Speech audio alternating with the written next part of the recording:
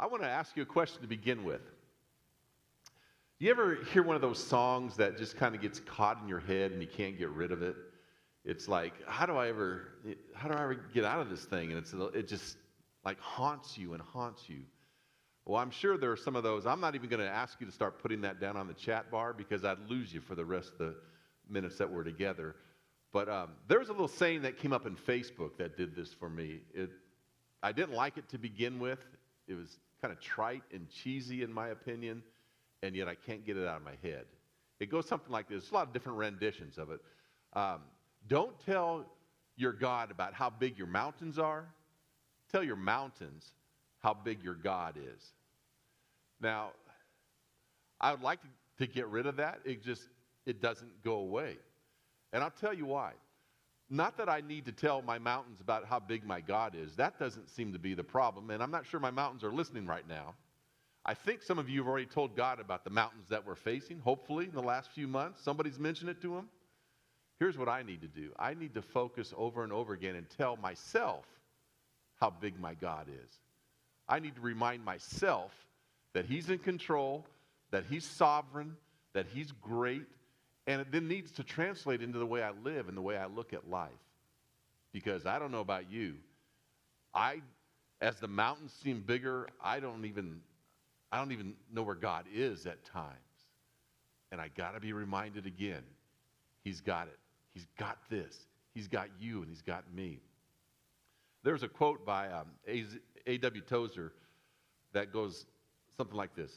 He says, a right conception of God is basic not only to systematic theology, but to practical Christian living as well. He says, it is to worship what the foundation is to the temple. Where it is inadequate or out of plumb, the whole structure must sooner or later collapse. I would just shorten that whole thing and just say, a misconception of God is like a building with a weak foundation. If it's out of plumb, if it's inadequate, not maybe your structure will sooner or later collapse. Not that it just perhaps or might collapse. It must sooner or later collapse. So for the few minutes that we have together today, I want to just kind of focus our attention on the greatness of God, the bigness of our God, the right conception of God, because practical living is so important. And for the liturgy of a big God to be lived out in my life makes all the difference in how I treat people and how I treat myself and how I face this world. One of my favorite preachers ever, probably one that I've been influenced by more than anyone else, is a guy named Gerald Marvel. He could tell a story. He has word pictures that are just unbelievable. He's a friend, a mentor. He's my brother-in-law. He's with the Lord right now. And I'm borrowing heavily from him today because one of his great messages that he's ever spoken that I've heard is on the bigness of God. And so I'm going to use a little bit of his wisdom along with the prophet Isaiah. And we're going to see what we can do to kind of get our minds and our hearts turned on the bigness of our God. So if you want to follow along in the book of Isaiah, way back in the Old Testament, the 40th chapter, starting in verse 12. If you want to pull it up on your phone or on the screen, I think below here you'll see it as well. Before I read that, let me just give you a little backdrop.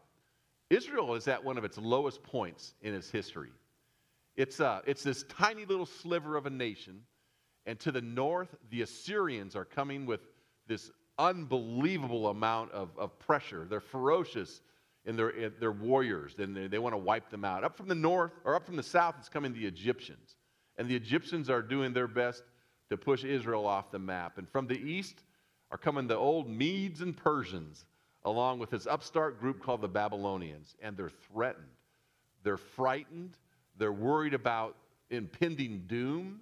They don't know where their God is. And more than anything, they're losing their hope. And so God speaks in one of these interesting times to the prophet Isaiah and says, I want you to tell the people who they are. First, tell them who I am, and then let them know who they are because of that. Because they need to realize that I've got them. I've got them still. They're not all alone. So here's what God says to Isaiah, who transfers it on to the people of Israel. Verse 12, Isaiah 40. Who has measured the waters in the hollow of his hand, or with the breadth of his hand marked off the heavens? Who has held the dust of the earth in a basket, or weighed the mountains on the scales and the hills in a balance? Who has understood the mind of God, or instructed him as his counselor? Surely the nations are like a drop in a bucket. They are regarded as dust on the scales. Before him, all the nations are as nothing. They are regarded by him as worthless and less than nothing. To whom then will you compare God? What image will you compare to him? I mean, that last question is haunting. I want you to catch this view of who God is, but how can I explain to you this incomprehensible, infinite God? Isaiah, how are you going to take this truth of who God is and to finite minds, finite beings, explain to them this awesome God that we can't really completely understand? And between God and Isaiah, they use some anthropomorphic terms, like the arm of God, the eyes of God, the hand of God, to kind of give us an idea that God's big. Because here's what I think Isaiah wants the people of Israel to know. Here's what I think God wants us to know today. In circumstances like what we're facing, don't forget God. When things look so bleak, recognize how big he is and that he's got you right where he wants you to be with a purpose and a plan in spite of the way it looks. And so he starts to use words like this. Who has measured the waters in the hollow of his hand? Who has the oceans in his hand? One version says. Now, a hollow of the hand, let me just show you how much water I can hold in the hollow of my hand. I think they'll get this a little bit later, but not a lot of water until you look at the floor, but not a lot of water. But Isaiah says Isaiah holds all the waters of the earth, all the oceans in his hand. Now, when you look at our earth, it's 25,000 miles around, and 3/4 of it is water. You would think that 3/4 of water would inundate the 1/4 of dry land, but God has placed this thing called the moon up in the heavens, and with a gravitational pull as the earth spins on its axis, there's this thing called tides that go in and out and hold the water back. And every now and again, there'll be this huge surge of water, a hurricane that, as now, hitting the seaboard of the East Coast or coming up from the Gulf. And with the winds and the storm, that water will start to overcome the banks, and people will start to head for dry land. If God would just release the gravitational pull from the moon and all the tides, we would all be heading for dry land.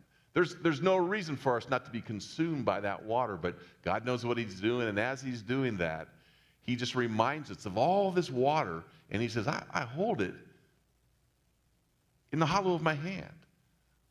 All the oceans, the Atlantic Ocean, the Pacific Ocean, the Indian Ocean, the Mediterranean Sea, the Arctic Ocean, the English Channel, the Irish Sea, the Caspian Sea, you throw the lakes and rivers in there as well, the Amazon and the Nile and the Columbia, the Colorado, the Salt River. Put your pool water in there if you want. He holds it all in the hollow of his hand. He's a big God. He's huge. When I think of this scripture, I think of that old song that we used to sing years ago. Maybe you've heard it or sung to your children at times. He's got the whole world in his hand. You remember that? He's got you and me, brother. He's got you and me, sister. He's got the whole wide world in his hands. Whenever we face, and whatever we face, as fearful as it seems at times, as question marks come in front of us, God says, I'm a big God. And then he says this, with the breadth of his hand is marked off the heavens. Or some versions say, he's measured off the heavens, he's marked off the heavens with a span. I love that old King James word, a span. A span is the distance from a man's little finger all the way to the thumb. For an average hand, it's about 9 inches. I've measured my span. I'm about average. I don't know if that's good or bad, but I don't need a ruler or a measuring tape to measure this table in front of me. I just do with my span, and I figure 9, 18, and actually 26. It's 26, 27, 28 inches at the most. Good enough for me. I can measure that with my span. But I tell you this, if you want to know how far it is from Scottsdale, Arizona to San Diego, California, I'm not getting out on Highway 8 and measuring it with my span. God measures with his span the heavens. That's how big God is. I mean, is there anything that is more immense than the heavens, than the universe, than the millions of galaxies that our naked eye cannot even see? I mean, when you start to measure off God's neighborhood up there, miles don't even do the job. In order to try to understand the expanse of the heavens, we have come up with the speed of light, a light year. A light year is how far light travels in a year at 186,000 miles per second. Per second. If you would take a small-sized galaxy like we live in, the Milky Way, it's not even one of the larger ones, and you went from the furthest extremity of the Milky Way and traveled to the furthest other extremity of the Milky Way at the speed of light, it would take 100 million years. And God says, yeah, I can measure that with a span. That's how big God is. I mean, when I think about that, it blows me away.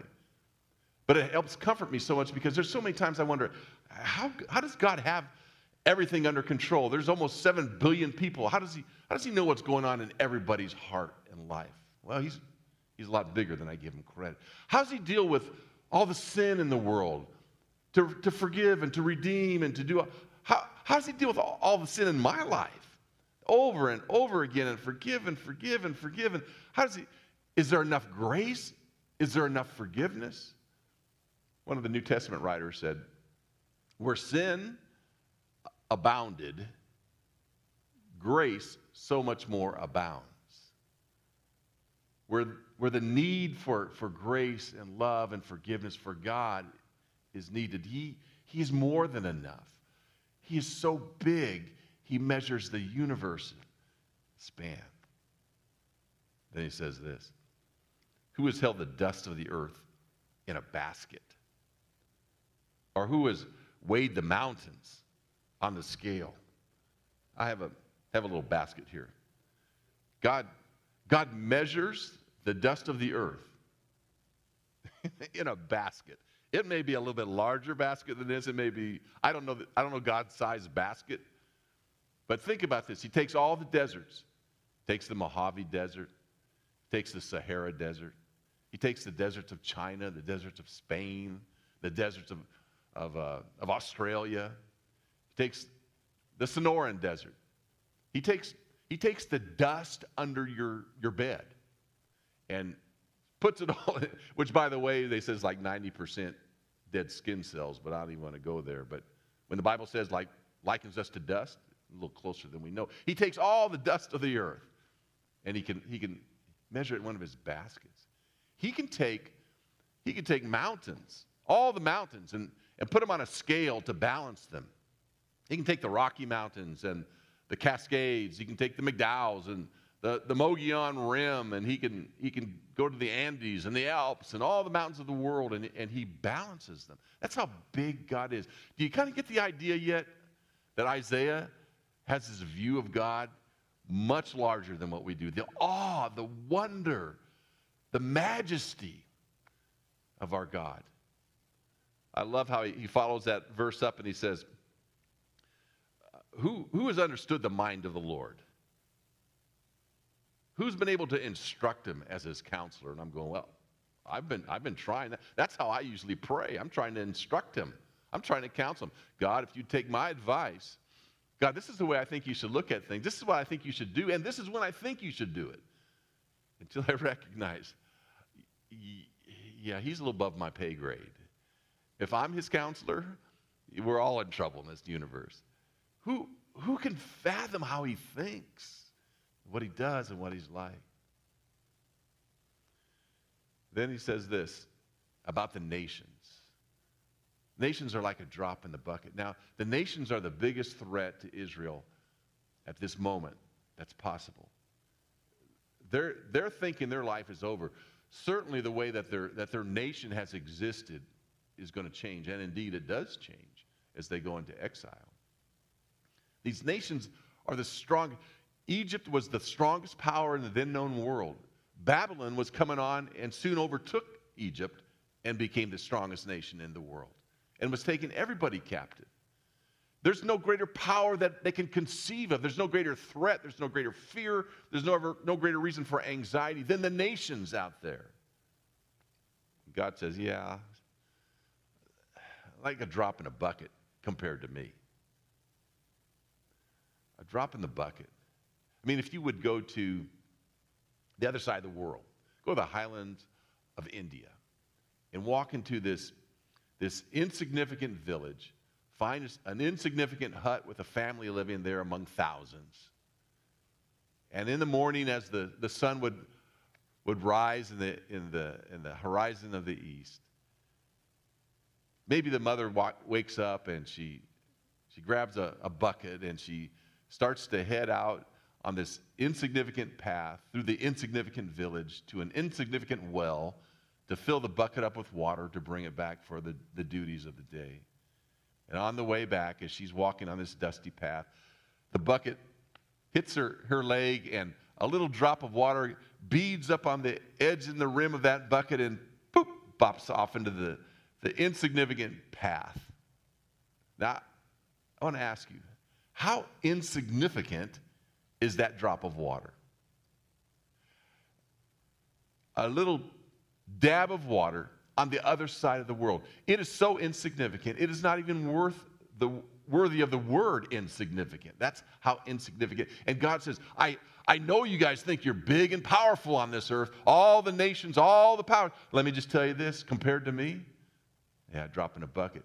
Not only next to nothing, it says they're basically less than nothing compared to God.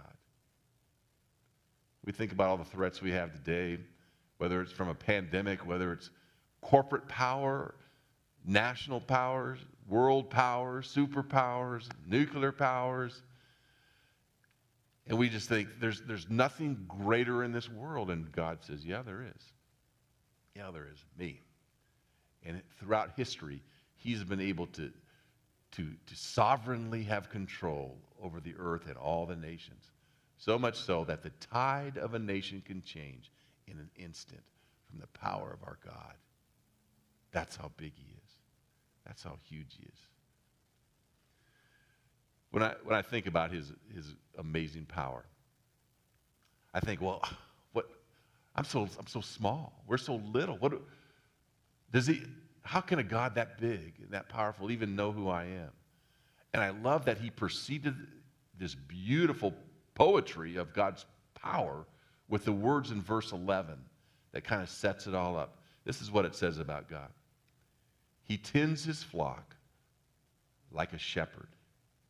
He gathers the lamb in his arms and carries them close to his heart. He gently leads those that have young. Before I describe to you the might and the power of God, Isaiah says, let me just set it up with this. He tends to you. He cares for you. He feeds you. You are his people.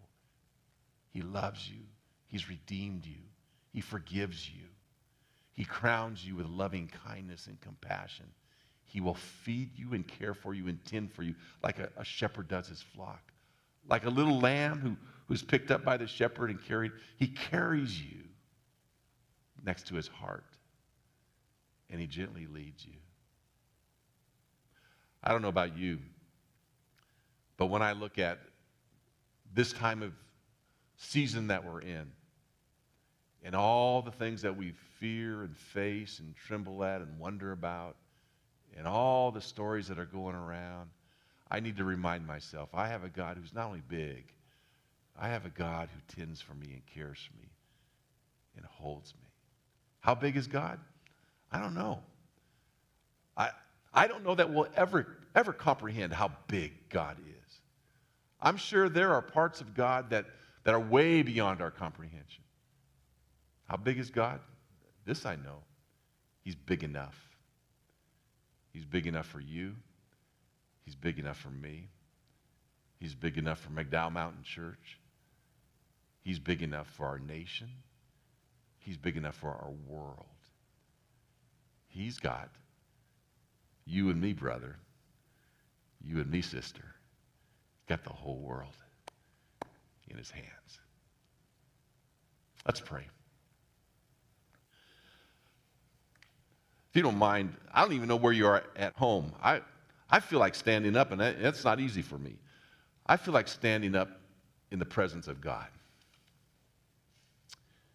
How do you respond to a God that big? I want to stand in awe of him. Lord, just say, if you want to stand with me, Lord, we bless you. We praise you. We honor you. We recognize you as a God bigger than any of our circumstances. We want to live out that bigness. The amazing thing to me, God, is that what we've known as you being the great creator of the universe, we also know as the Savior.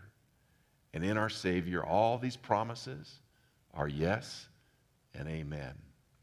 And in Jesus and through Jesus and in his name, we pray and we believe you, our God, will make a way when there seems to be no way. In Jesus' name we pray. Amen.